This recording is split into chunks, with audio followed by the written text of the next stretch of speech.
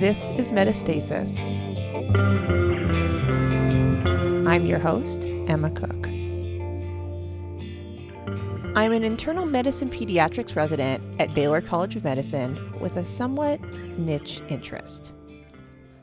In college, I learned about Dybbuk literature, a genre of stories about spirit possession. Specifically, a rejected lover, usually a dead man, possesses the body of his beloved, usually a living woman. This non-consensual possession usually gives her increased social power. These are usually horror stories that have also given me insight into my experience as a resident. More on that later. A Dybbuk, a Yiddish word derived from the Hebrew davek, meaning to cling.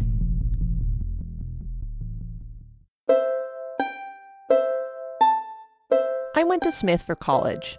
4 years at a women's school was kind of a bubble. It was its own utopia.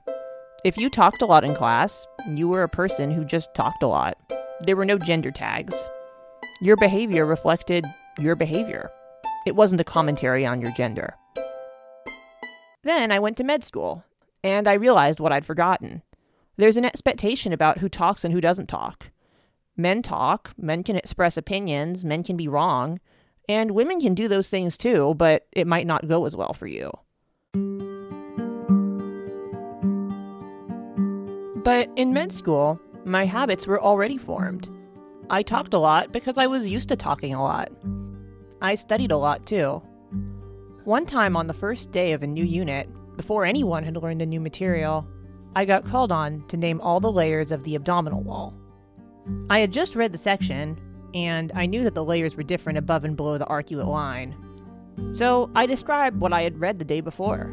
So there is the Camper's and Scarpa's fascia, superficial abdominal fascia, external oblique, internal oblique, rectus abdominis, transversus abdominis. Everyone was surprised and broke into awkward applause. It was such an odd moment. But something changed that day. I became an anomaly because I was confident in my answers. My peers started to see me as ambitious, even pushy. Was I? I didn't know. A Dybbuk, a deceased spirit inhabiting a living person. I first heard about Dybbuk tales in college. Stories about Dybbuks have been around since the Middle Ages. But in 1914, the Jewish ethnographer and writer S. Ansky wrote a play titled The Dybbuk, which exemplified the genre.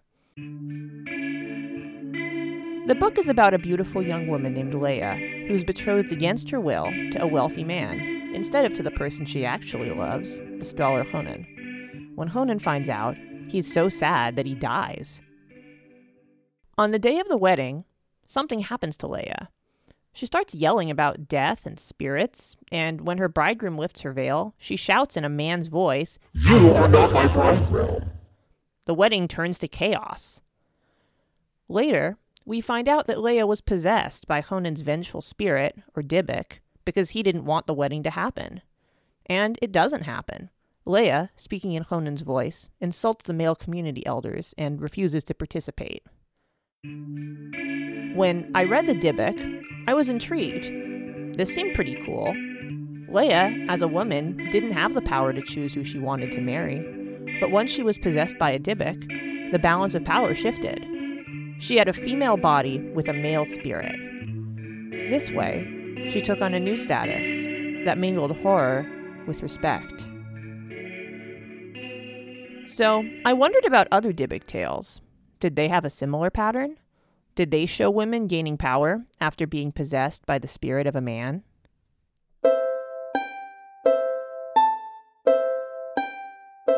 I thought I wanted to be a surgeon. So when it came time for my surgery rotation, everything I presented about myself was with that in mind. Surgery was essentially all male. I worked with a bunch of dudes who'd call you by your last name and swear a lot, and occasionally throw things around the OR when they got mad. I thought it was pretty cool. I wanted to be like them, maybe minus the tantrums. I'd always be the first to volunteer to do something or answer a question. I did well during the rotation. Part of that was because I worked hard. But I was also tall and opinionated and seemed less femme than the two women I was on the rotation with. And that seemed to make people take me more seriously.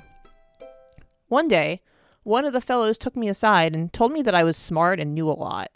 But he also told me to back off. He said that I needed to be careful because I had a type A personality and could rub some people the wrong way. I think he saw himself in me and felt conflicted about it. Sociologist Mimi Shippers has written about these kinds of encounters. Shippers says that when women embody masculine characteristics, they inherently refuse to comply with hegemonic masculinity. They become a threat. Shippers writes that they, quote, deviate from practices defined as feminine, end quote. And this, quote, constitutes a refusal to embody the relationship between masculinity and femininity demanded by gender hegemony, end quote. A Dybbuk, a deceased spirit inhabiting a living person, sometimes as a way of seeking justice or revenge against the living. In 1955, the Polish-American novelist Isaac Bashevis Singer wrote Satan and Gore. This was a deeply creepy book set in 17th century Poland, a time when Jewish villagers lived precariously. They lived with paranoid shtetl neighbors and were always in danger of being attacked by Cossack mobs. But the book isn't creepy because of its setting. Something about the main character, Rechele, has stayed with me. Singer describes Rechele as a disabled and impoverished woman who's forced to go through with her own unwanted marriage. Even though she's supposed to be ugly and, quote-unquote, deformed, a classic trope turning disabled characters into villains, Rechele is still hypersexualized and desirable.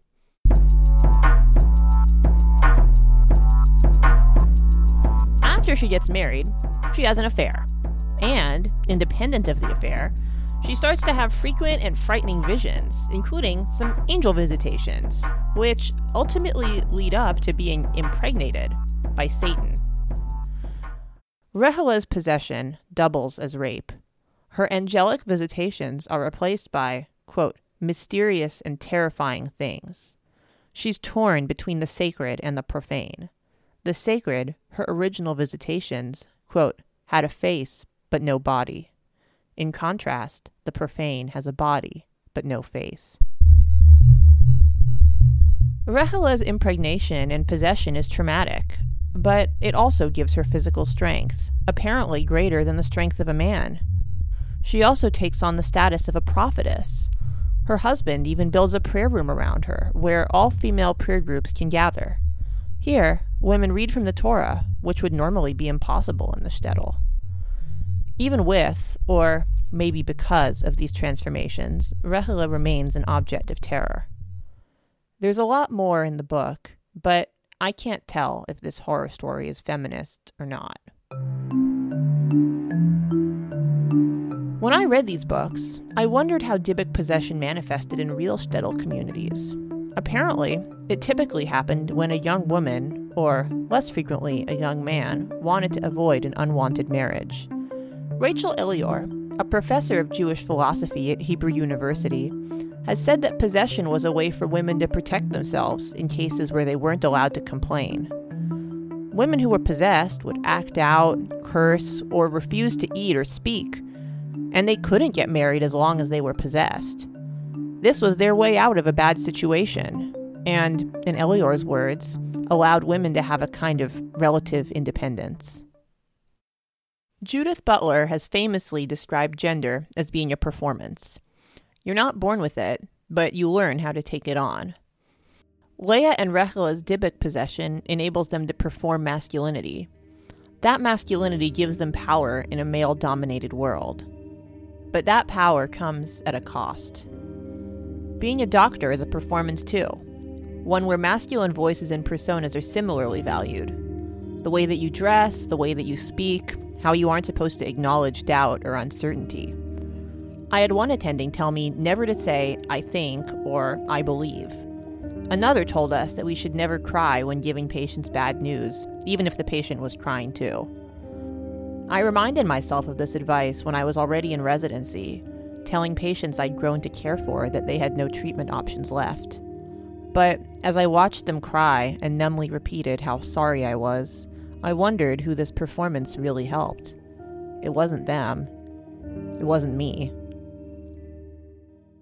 As I've gone through my medical training, I've become more comfortable with being my actual self rather than putting on a persona. For me, resisting toxic masculinity is my way of achieving relative independence. It's one form of protection in a field where depression and suicide rates are high, especially for female physicians. I still appreciate horror as a genre, but now I read a lot of science fiction and fantasy, involving political intrigue, disguise, and false pretenses. I feel like I've earned a certain level of expertise with those topics. But when I'm done reading, I can put the book down and be myself.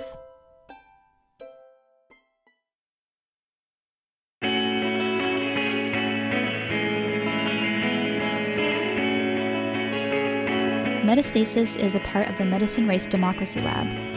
We are sponsored by Bridge and its Systemic Racism and Racial Inequity Seed Grant, and a product of the Center for Black, Brown, Queer Studies. Our producers include Alicia Leong, Bilal Rahman, Eddie Jackson, Emma Cook, Jason Lee, Julianne B., Catherine Wu, Mandy Kwan, Taylor Phillips, Tian He, and Yemar Oyarzmi. Daniel Rizvi is our executive producer, and Cher Vincent our senior advisor. Our music is by Moise. This project is directed by me, Lan Lee. For more of our episodes, check us out at metastasispodcast.com and learn more about the lab at mrdlab.org.